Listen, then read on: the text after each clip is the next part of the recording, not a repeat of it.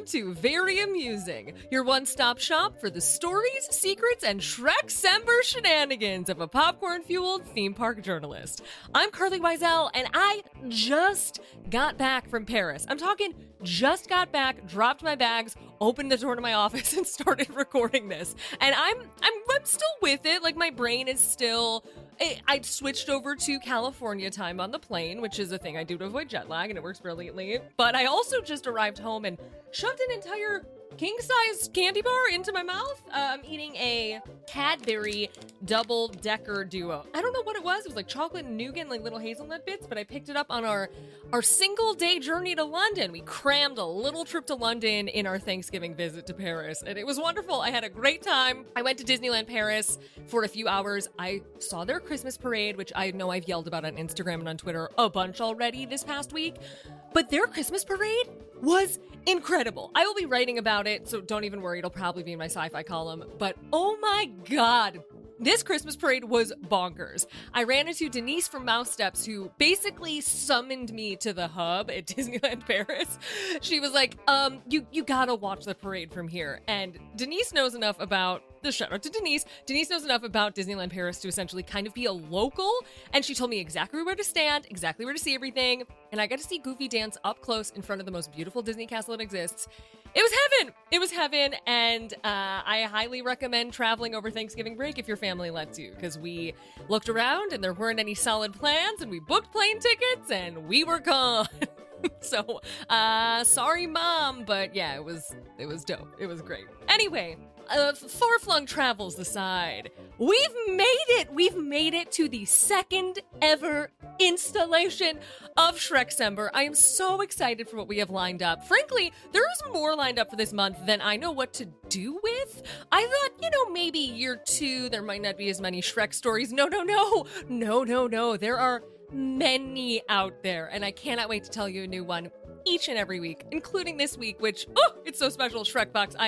I'm so excited. It's so nice to be here in December and really have something to look forward to. I will get into this later in the episode, but Shrekcember is all about visibility and heralding this character who could be a Jewish icon and currently is not. And I love just exploring the different forms of lore and fandom and culture surrounding this weird little ogre that we all have either a theme park connection to, or a film connection to, or a childhood connection to.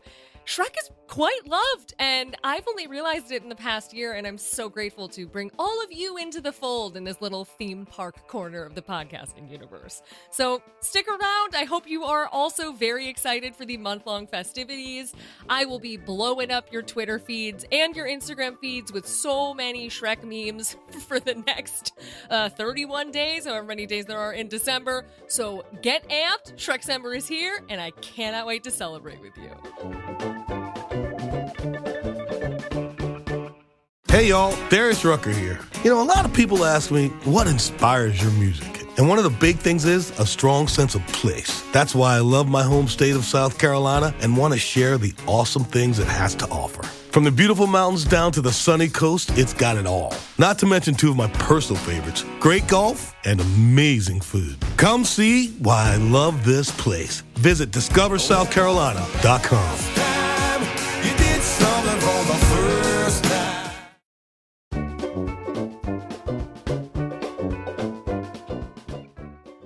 We made it, fam! We made it to year 2 of Shrekcember. Honestly, I know I'm committed to doing this for the rest of my life, or at least until DreamWorks stops putzing around and puts Shrek in a Hanukkah sweater, but it feels really good to be back in the swampy saddle, celebrating our main man Shrek once again. For those who are new here or just haven't immersed themselves in the fairy tale world of Shrekcember in some time, allow me to refresh your memory with our mission statement, or why we now dedicate a month out of every year here on Very Amusing to the one and only Jewish A-list animated character that exists. Yes, Shrek is Jewish, and we are leaning hard into that concept yet again this year. The very first episode of Shrekcember from back in 2020 details this concept as a whole, but essentially, Shrek is Jewish for 4 specific reasons. 1, his name is Yiddish, meaning monster and derived from the word terror or fright. His literal name is rooted in a language historically and extensively used by Jewish people in Central Europe. Number 2, Shrek, the character, film, and his likeness are all based on pre-existing source material, a book called Shrek by William Steig, a Jewish man and child of Polish-Jewish immigrants. 3. It is said that Shrek, the origin story for all these films, is an allegory for the Eastern European Jewish experience, specifically the shtetls and the Pale of Settlement where Jews were sent to live. And number 4? Because screenwriter Ben Meckler's mom says so. Again, I implore you to listen back to the first episode where we establish all of this for more detail. But nevertheless, if you're wondering, why Shrek? Why Jewish here on a theme park podcast? Well, it's because no one really talks about this, or hadn't until recently. But it's very hard to be a Jewish theme park fan. For 1/6 of the year, these parks embrace Christmas in a way that can leave many of us who don't celebrate it on the outside. The Hanukkah holiday visibility is getting better, but it is nowhere near good. Disney sells some food items at their festival and has stepped it up with menorah displays in the parks. But Universal, as far as I know, they're essentially doing next to nothing. Next to nothing! And even when we do get visibility, it's often flawed. The only character Disney will currently publicly acknowledge as Jewish is Kronk, a real D-lister if you ask me. And the merchandise selection continues to be abysmal, offering light laughter and latkes or whatever themed throws and trays, which make no sense. Laughter? From what, dreidel? You tell me the next time you have a roaring good time spinning a top and gambling small pieces of chocolate shaped like coins. Again, proud of my culture, love our traditions, but we're not here laughing about a miracle that kept oil burning for 8 nights during a frickin' war. And once again, I can't even complain about Universal's merch because they have none. I've never seen any, and I'm pretty sure no one there is making it a priority to churn it out. As a theme park reporter who spends a lot of time in these spaces, and more specifically, a lot of time critiquing them, I spent years telling myself, I celebrate American Christmas. I was getting into the spirit of the season despite falsely assimilating into a celebration with religious origins without acknowledging the extent to which there was no decent parallel offering for people who don't buy in. And if my job is to critique these spaces I love to make them better, why wouldn't I do the same for something like this? And then came a story in Hey Alma in 2020 that asserted Shrek as being Jewish, and everything changed. Here was an arguably canonically Jewish character seen in Universal Parks worldwide, just hanging out, poised to become the representation so many of us want and need, at a time when inclusivity is at the peak of the cultural zeitgeist. I dedicate the month of December to him. I publicly plead my case. I forge on with my loyal listeners beside me. And what does Universal Orlando Resort do this year? They put him in a Santa costume yet again. The parks know I do this. There's really no way not to, and it's frankly weird at this point that nothing has significantly changed. It's like there's a flawed corporate mentality at the highest levels, that Christmas is not at all tied to a religious holiday, and having a character celebrate Hanukkah would be too much or extra or somehow offensive to others. But Christmas is a religious holiday. I mean, Google candlelight processional. I only know the story of Christmas because Chris Hemsworth, Thor, read it to me at a lectern in the middle of Disneyland. So yeah, these things can be pretty biblical. And just trust me on this one. It is not to say that Christmas should not be in the parks. It should be. It's glorious. There's nothing like it, baby. You love it, and I love it too. I mean, the lights, the music, the toy soldiers, the snowfall. It's freaking magic. I do not want the level of Christmas bonanza in these parks to change a single bit. I just want these parks to collectively do better work beyond what they've offered for so long. Give us more cultural celebrations. Give us more wintertime holidays. Disneyland kills it on the holidays, and Disney World is just behind them, but there's plenty of room for improvement for everyone. These parks, well, maybe just Disney, are deeply focused on inclusivity for their staffs, their attractions, their roster of characters, and yet folks like myself keep getting the short stick, which is frustrating when it's this easy to bring us into the fold. How can every other character be extensively promoted near Christmas trees and paraded in Christmas garb, and we can't get a single decent product beyond a tea towel? Why is a third of Epcot's Hanukkah holiday booth Jewish deli food and a blue Cosmo? We're not asking for much here, but theme parks gotta step it up. Why can Shrek dress as Santa, quite literally Father Christmas, but the Yiddish-named ogre can't don a sweater with a dreidel on it? Corporate fear, if you ask me. Feels like a bunch of people at the top are unwilling to budge on giving us a main character who's a little bit different as to not alienate their base clientele. And so long as I have this podcast, I'm never going to stop pushing for Shrek to also start celebrating Hanukkah. So that's why we're here, to strive for inclusivity, to herald our one true Jewish swamp king, and frankly, to spend a very cool month luxuriating in the mud surrounding this glorious theme park creature who deserves as much attention as we're going to give him. DreamWorks may not like it, theme parks may not like it, but we will persevere until we get some sort of visibility for the most glorious wintertime character known to man or beast, Shrek. So each week, just like last year, I'll be bringing you a new and intriguing reported story that ties back to our lovable beast. The first door behind our month-long advent calendar of unhinged green mania takes us all the way over to Philadelphia to become more closely acquainted with SHREKBOX. There's a chance you've already heard about it or seen a TikTok here or there, but SHREKBOX is the brainchild of Will Kuiper, a very cool dude who serves as the director of Philadelphia Unnamed Film Festival, runs some very cool VHS swaps around town, and oh yeah, has a repurposed mailbox outside his home dedicated to the free Take a Shrek, Leave a Shrek swapping of Shrek-related merchandise, onions, crafts, DVDs, and so much more. What began as a side project became somewhat of a phenomenon, as you'll soon hear. From neighborhood shenanigans to it being deemed a religious location, here's Will and I talking all things Shrekbox on this first episode of 2021's official Shrekcember festivities.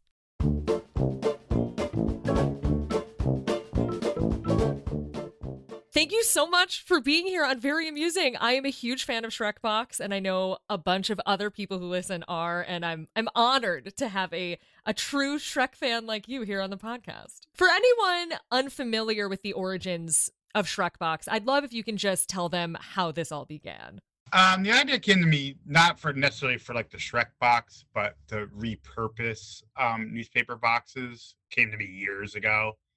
And because I just noticed like a lot of the like newspapers, like even if they do exist anymore, they don't really seem to, so like a lot of boxes they don't use, like maybe like mostly in like the center of the city here they're used, but there's a lot of like just abandoned newspaper boxes all across the city.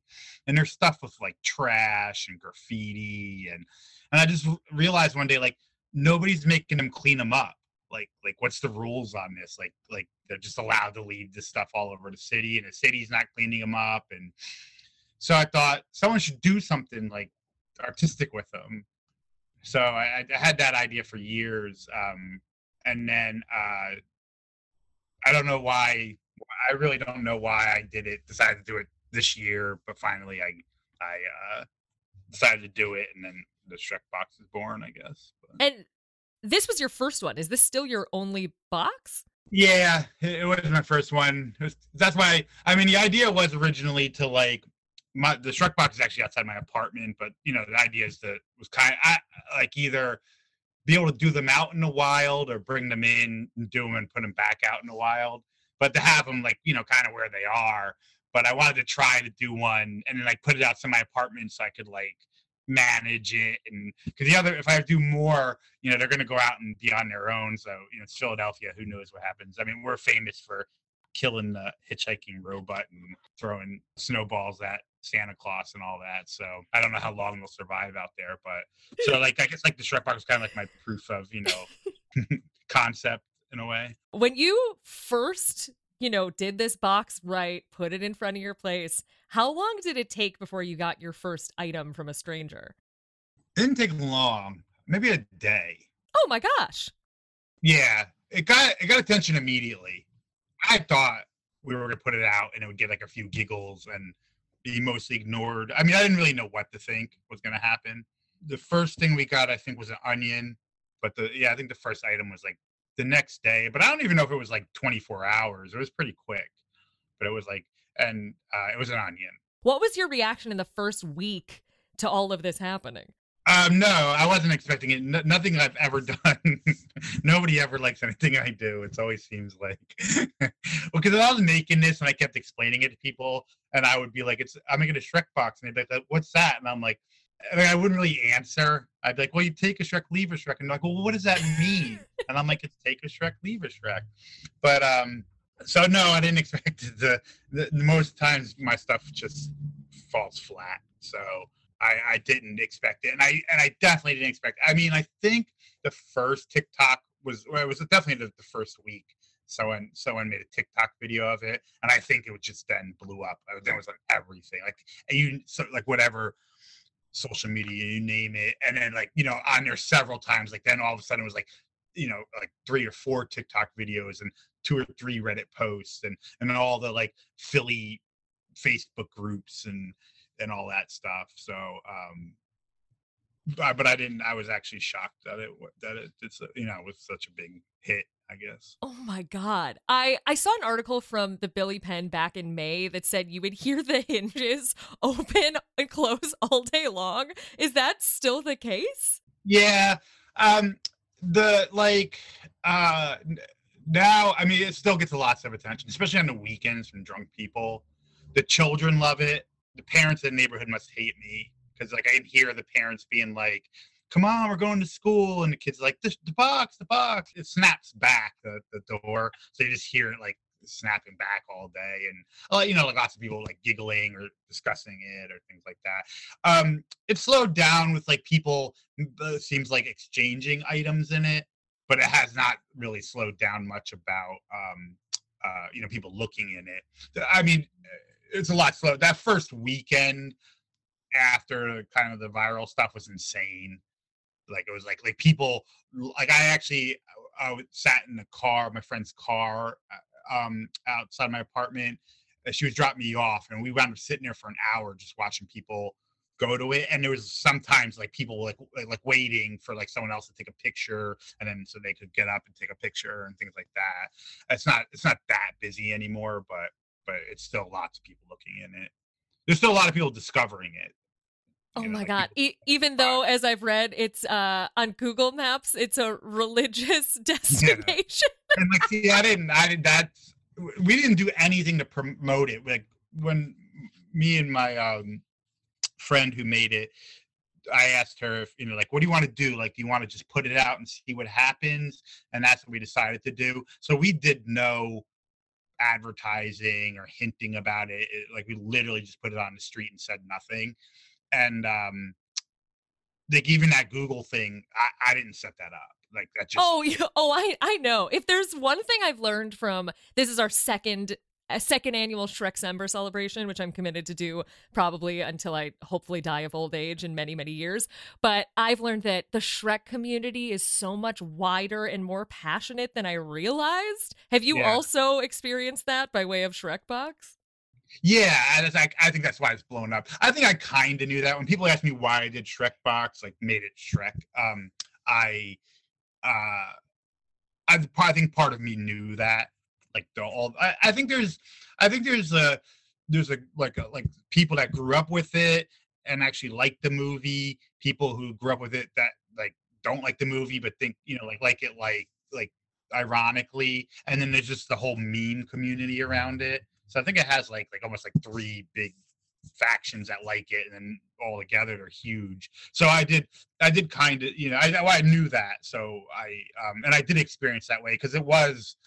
Yeah, I mean, like the amount of the creative stuff that we've gotten, like almost any kind of art technique we've gotten, like crocheted stuff, like abstract Shrek art, and like someone made like leather key fobs. It's just like the amount, like the different types, like sculptures and all kinds of things. That like that definitely you can see the passion behind. Oh my God. Do you have a P.O. box or somewhere people can mail things to, or is this truly just on the ground? I got a message on Instagram one time that somebody from Greece said that I sent a letter, and I was like, sent a letter to where? And he's like, the address listed on for Shrekbox. I'm like, what the hell is he talking about? So then I Googled it, and on that Google listing is my address. So I just think, and it said the other day, someone from Florida asked me if she could mail something. So I'm like, well, it's already on the internet. So, I mean, it's right in front of my house. So, I mean, it's not like it's a secret anyhow. Oh yeah, true, because it's literally on Google Maps. Yeah, so that's my address. So you can just mail it there, and I guess address it to me or Just Shrekbox. mail like envelopes of cash. It's totally cool. So about the items within the box, what is the most noteworthy item that you've seen pass through there? And is there anything you've seen that you've kept for yourself? No, no, and it's hard. I was like, we can't keep stuff because if we do that, then like it'll defeat the purpose. And there's been the closest I came to was like this is person that makes like Shrek tarot cards. Yes, like, yeah. They're beautiful. And the first time she put them in there, I had wanted to keep them. So what I tried to do was I glued it to one of them to the box, and someone ripped it off. Like just tore off. Like you can't get mad because it's the purpose of the box is to take stuff. But no, I haven't kept. I don't think I've kept anything. I've came close, but I like just besides like the stuff that I don't think it's like safe to keep in the box. Like someone put fireworks in there, and I was like, my luck, someone will decide to light them in the box. So I took like those in, but nothing. We haven't kept anything. Have you gotten any pushback from the community or even like law enforcement? No. I was worried about the neighbors, but doesn't seem like most of the neighbors have told me, like even like the people that live in my building above me, like have said they like it. I mean, Philly's got way more important things than my box to worry about in the sense of law enforcement. So I would hope I haven't, and I would hope that I never will. I mean, I feel like you could just say that too. If a cop showed up, you'd be like, don't you have more important things than a Shrek box? Yeah, I mean, it's just on my property, so I don't think there's anything that I'm doing any wrong. How often do you check the box? I used to check it every like 5 minutes. But less so now. But I mean, it's right there, and I'm home all day and bored, so I go out there and peep at it every so often. God. I mean, you started this during a pandemic at a time when so many of us had to distance from each other. How nice has it been to communicate with strangers in this very safe and fun way the entire time? It's funny. I did an interview for, I think, The Atlantic, and the reporter kept bringing that up. And I actually hadn't even crossed my mind.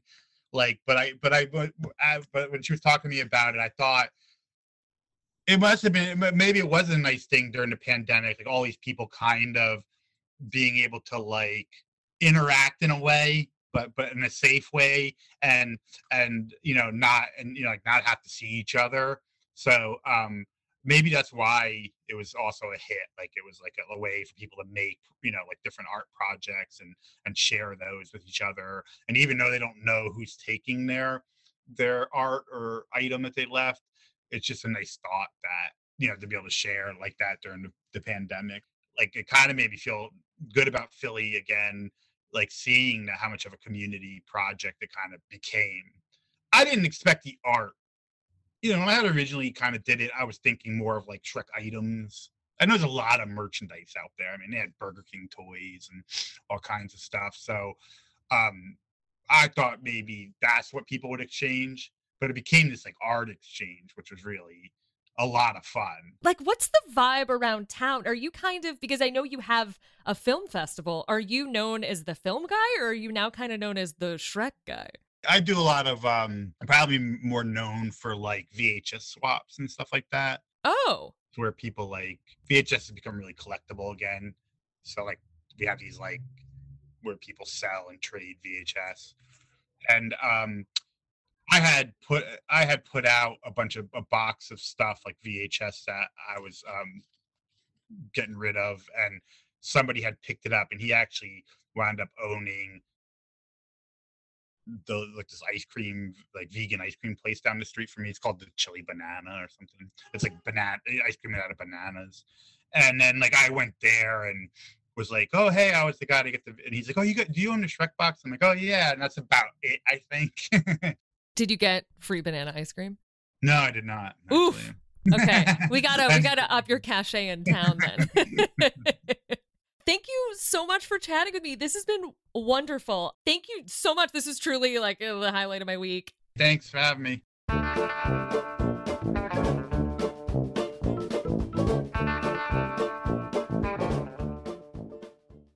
Anyone who's uttered the words Genie Plus knows firsthand that vacations require time, money, planning, energy. And if you put all that effort into enjoying your trip already, why not extend the highlights of that getaway into your everyday with FrameBridge?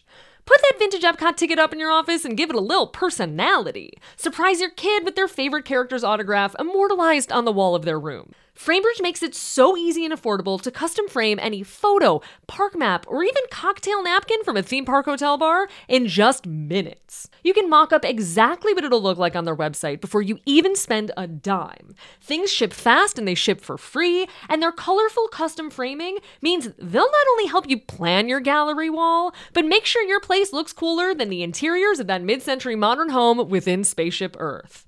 I love the mementos I've framed with FrameBridge so much that I rearranged my entire office so I can enjoy them daily. This is not a bit. This is true life. They're the backdrop to my podcast Zoom interviews, my Instagram stories, and even the goofy photos we take of Pearl tip-tapping away at my keyboard like she's a miniature employee. Too often, our favorite memories of a vacation are tucked inside our phone or shoved within a drawer, and it thrills me to no end that because of FrameBridge, I can finally be surrounded by my memories. FrameBridge makes custom framing easy, affordable, and enjoyable. And on top of that, their happiness guarantee ensures that no matter what, you'll wind up with something you love. To get started, head to framebridge.com because your precious travel memories shouldn't have to stay in the past. That's framebridge.com.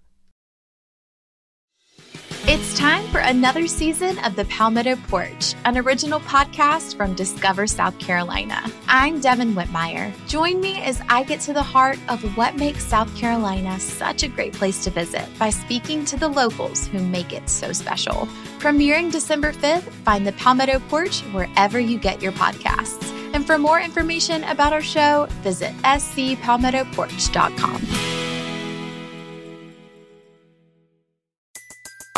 Everybody in your crew identifies as either Big Mac Burger, McNuggets, or McCrispy Sandwich. But you're the Filet-O-Fish Sandwich all day. That crispy fish, that savory tartar sauce, that melty cheese, that pillowy bun. Yeah, you get it. Every time. And if you love the Filet-O-Fish, right now you can catch two of the classics you love for just $6. Limited time only. Price and participation may vary. Cannot be combined with any other offer. Single item at regular price. Ba-da-ba-ba-ba.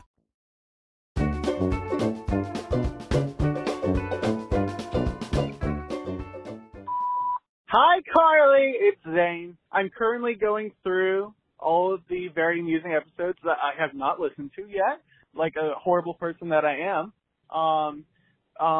So that's been really great, especially since we didn't have an episode this week, so sadly. So it's been really nice to like catch up on what I missed. But currently I'm on Shrekcember, and all of that fun things, and I think I've only listened to the first episode of it. There's multiple parts, right? I think so. I've only listened to the first episode of it. I'm driving right now, so I'm not going to check. But I love it, and I don't like Shrek, like, as a person traditionally. Like, as a child growing up, I was like, Shrek isn't cool, he's green and mean. But I think I have to revisit Shrek now for Christmas, now that we're in the season. Which means I guess I have to spend money on Shrek, which I wasn't expecting to do. But it's okay, because I'm excited to revisit it again and see if I, gain a new appreciation. Also, like, isn't there this, like, whole thing about how, like, Jeffrey Katzenberg low-key made Lord Bardwalk, Michael Eisner? Is this real? I feel like I've heard this. Please confirm. Thank you.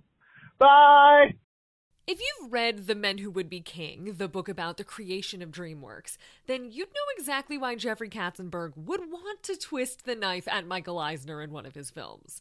And if you, say, started The Men Who Would Be King on a 12-hour road trip from Colorado back home to Los Angeles and fell asleep in the middle of it and begged your husband to turn it off so you could have a break and he ultimately finished it on his own, well, then you would be me, with just enough context about this, but sadly not a real expert-level knowledge of it like I should have. So, besides me feeling guilty about that, there are plenty of Reddit posts and blogs and things discussing this very issue, but I have chosen to go back to the source to find out if Lord Farquaad in the Shrek films was indeed modeled after the former Disney head honcho Michael Eisner. 2001 newspapers. Yes, there was a lot of discussion back when the film came out in newspapers across the world about this exact topic, and it was freakily well documented. The Daily Mirror explained it most succinctly. For a decade, Katzenberg was a senior executive at Disney and oversaw the production of many of its modern animated classics, including Lion King and Aladdin.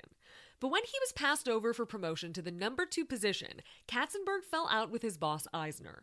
He quit in 1995 to set up DreamWorks and then successfully sued Disney for the staggering £150 million he was owed. The Daily Mirror is obviously a British newspaper. Philly Weekly wrote, "The villain, a full-of-himself knight named Lord Farquaad, is a diminutive dead-ringer for Disney overlord Michael Eisner." And the Sun Sentinel said, "Rumor has it that DreamWorks' Shrek takes its share of pot shots at the Magic Kingdom with an Eisner-esque arch-villain named Farquaad." Animated by the same folks who made the sophisticated Ants, the quirky fairy tale pairs a talking donkey with an irritable green ogre in a mission to liberate a princess from Eisner. Oops, make that Farquaad's evil clutches. Woo!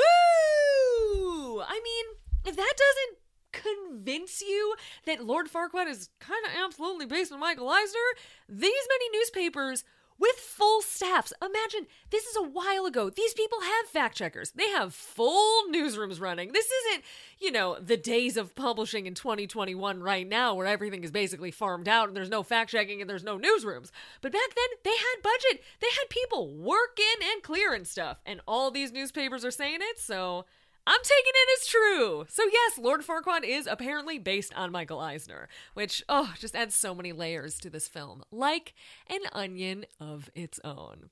Thanks so much for calling. Hi, Carly. It's Jessica from Bay Area, Concord, California. I absolutely love your podcast, 5 stars across the board. I specifically wanted to ask you about Walt Disney World and the challenge you just talked about in your last podcast. I am going in February for my 29th birthday and can't wait. However, the challenge seemed a little bit too ambitious for me. So I wanted to see if you had any recommendations for the more basic challenge of going to all 4 parks and riding one ride, high-ticket ride, and also eating something at each theme park. What are your recommendations for where I should eat and what ride attraction to hit in each park? I appreciate all your input. Have a great day. Bye. Okay, Jessica, I'm going to be real with you. I know that I have publicly asserted myself as not being a parkeology person. However, I just went through multiple attempts at telling you what I think your ideal customized birthday parkeology light style marathon day should be, and it is too intense. It is too intense. There are too many Disney Genie Plus Lightning Lane a la carte references. It is too much. So I'm going to pull it back and give you something a little more basic because I'm already in too deep. Maybe I am a parkeology person. Clearly I am fit for it, for cramming everything into one day. So I'm going to give you just a lighter, easy breezier kind of birthday celebration.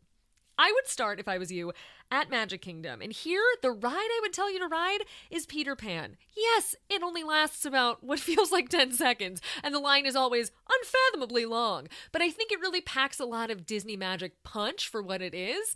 And it's your birthday, and so it's nice to kind of travel somewhere else while you're still in Florida.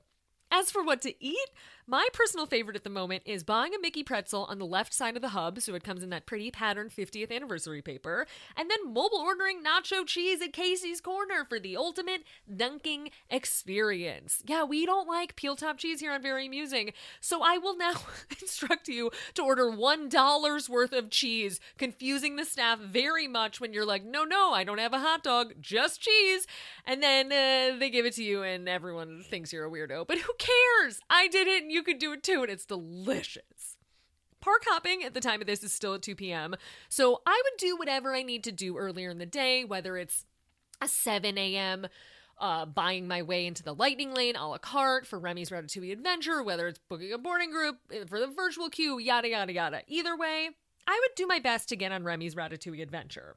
Assuming things will work out because it's your birthday, I would head there after Magic Kingdom, and my snack would obviously be to mobile order some caramel popcorn from Caramel Couche. There are a million other dessert options in Epcot, yes, and you should probably get those too. But the key here, and why I like it so much, is that it's one of the best portable dessert options at Disney World. So that way, you can just munch on it all day long and celebrate your birthday when you probably should be having protein and instead are just eating sugars. Because it's your birthday, it's fine. After your little Epcot jaunt, I'd grab a bus over to Animal Kingdom. Why? Because you're here to catch the afternoon showing of Kite Tales, a show I am deeply obsessed with. Once you take the greatest show ever created in, you can hop on Expedition Everest. There might be a long line, but thankfully, they have that single rider line, so any last-minute problem can be solved. As for what to chow down on, we have options. I haven't assigned you any actual food today. So grab a table outside Nomad Lounge and some small plates to nosh on. That's Brooke McDonald's favorite spot for a reason. It's fantastic. Or if you are so inclined and you do imbibe, I would send you over to go get a Dole Whip and rum because it's your birthday, and when it's nice out in the afternoon, it can be the perfect pre-dinner snack. And from there, we got Disney's Hollywood Studios. Now, in an ideal, difficult, complicated world, you would have woken up at 7 a.m., gotten a Lightning Lane entry to Rise of the Resistance, or you could wait in line for a very long time, but it's your birthday.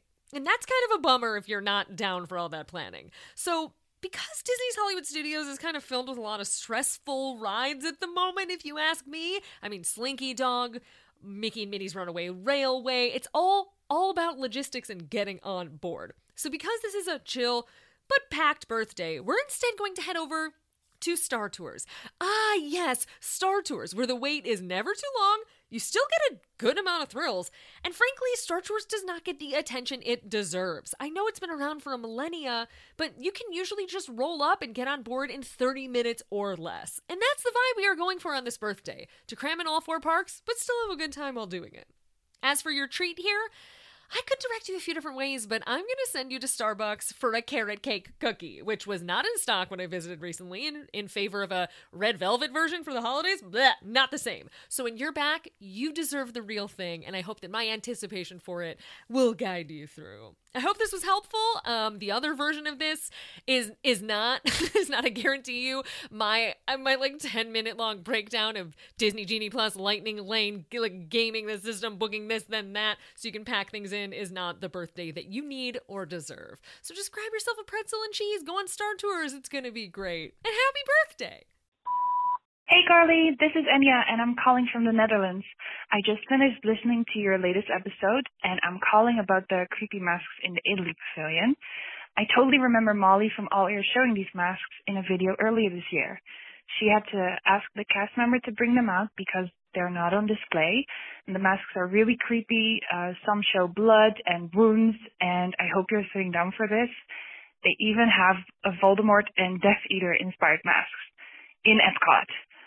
Anyway, Molly's video is called Did We Just Find Voldemort in Disney World? And she shows the masks around the 9-minute mark. I hope this helps. Bye! Thank you so much to everyone who called in about this. For one reason or another, I somehow never wound up looping back on this topic that we discussed in the Churros Q&A portion of the Robin Lopez episode. So thank you to everyone who reached out to solve this mini mystery. Enya's totally right. There is an All Ears video with my girl Molly walking folks through the secret masks within Epcot. I will put a link to that video in the show notes, so anyone else who's curious about it can also bring an end to this mystery. But they do indeed have a creepy Voldemort mask. Who knew? It's even creepier than I expected it to be because those little nose holes are real wackadoo when you see them in mask form. But regardless, there are so many hidden secrets and treasures to uncover in World Showcase, and I'm so thankful for everyone who reached out to solve this one. Thank you! Ugh, I love it.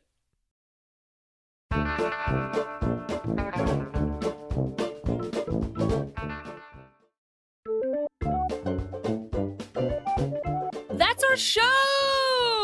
Thank you all so much for listening, and thank you especially to Will Kuiper and anyone who participated or shared in the glory that is Shrekbox. I will be clearing through the 747 Churros inbox before the end of the year, so if there is anything you've been dying to ask me and haven't yet, please call in this week so I can solve your mini mysteries, offer my opinion on your quirky question, or just tell you what I like to do in these here theme parks for the rest of the month. You can find this digital audio party, very amusing, wherever you get your podcasts, but especially on Apple Podcasts, where you can subscribe, rate, and review us. It's like a combination Pizza Hut Taco Bell, but for doing things that help other future amusees know we're here and waiting for their arrival. A very special thank you to Pet Own Fan, ISU Amanda, Christy Barney, Hill1727, Mom Erin, Mary Did Laugh, Jess Ellen, and everyone else who left such kind reviews and lovely words over at Apple. You can find me, Carly Wiesel, at Carly Wiesel on Twitter and Instagram, and you can find my Facebook group, The Fomily, at facebook.com/groups/Carly Wiesel. This podcast was edited transatlantically by Jeff Fox. And if anything is wrong with the volume levels or you encountered any errors today, those would be my fault because I wrapped up the bit of the podcast at the end and I definitely goofed on something. So don't blame him. It's all my fault. Thanks so much for listening. See you real soon.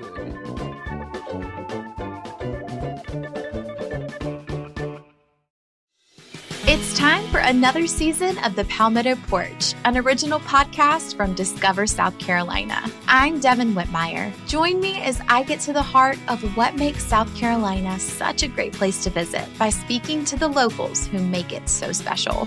Premiering December 5th, find The Palmetto Porch wherever you get your podcasts. And for more information about our show, visit scpalmettoporch.com.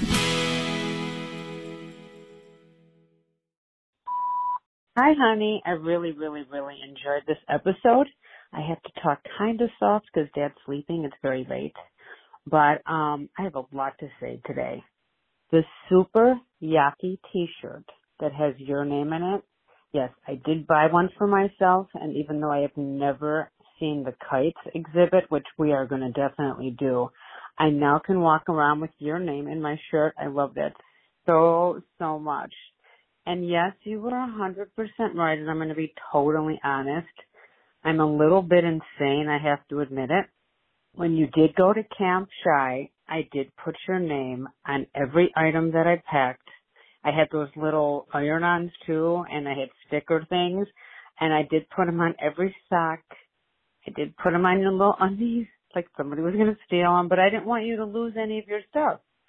So I did extend that to when you got brand new school supplies. I remember, I'm so sorry, honey. I remember giving you and Steve a marker, and because I used to buy you really good school supplies, I made you write your name on each crayon. I really should have been locked up.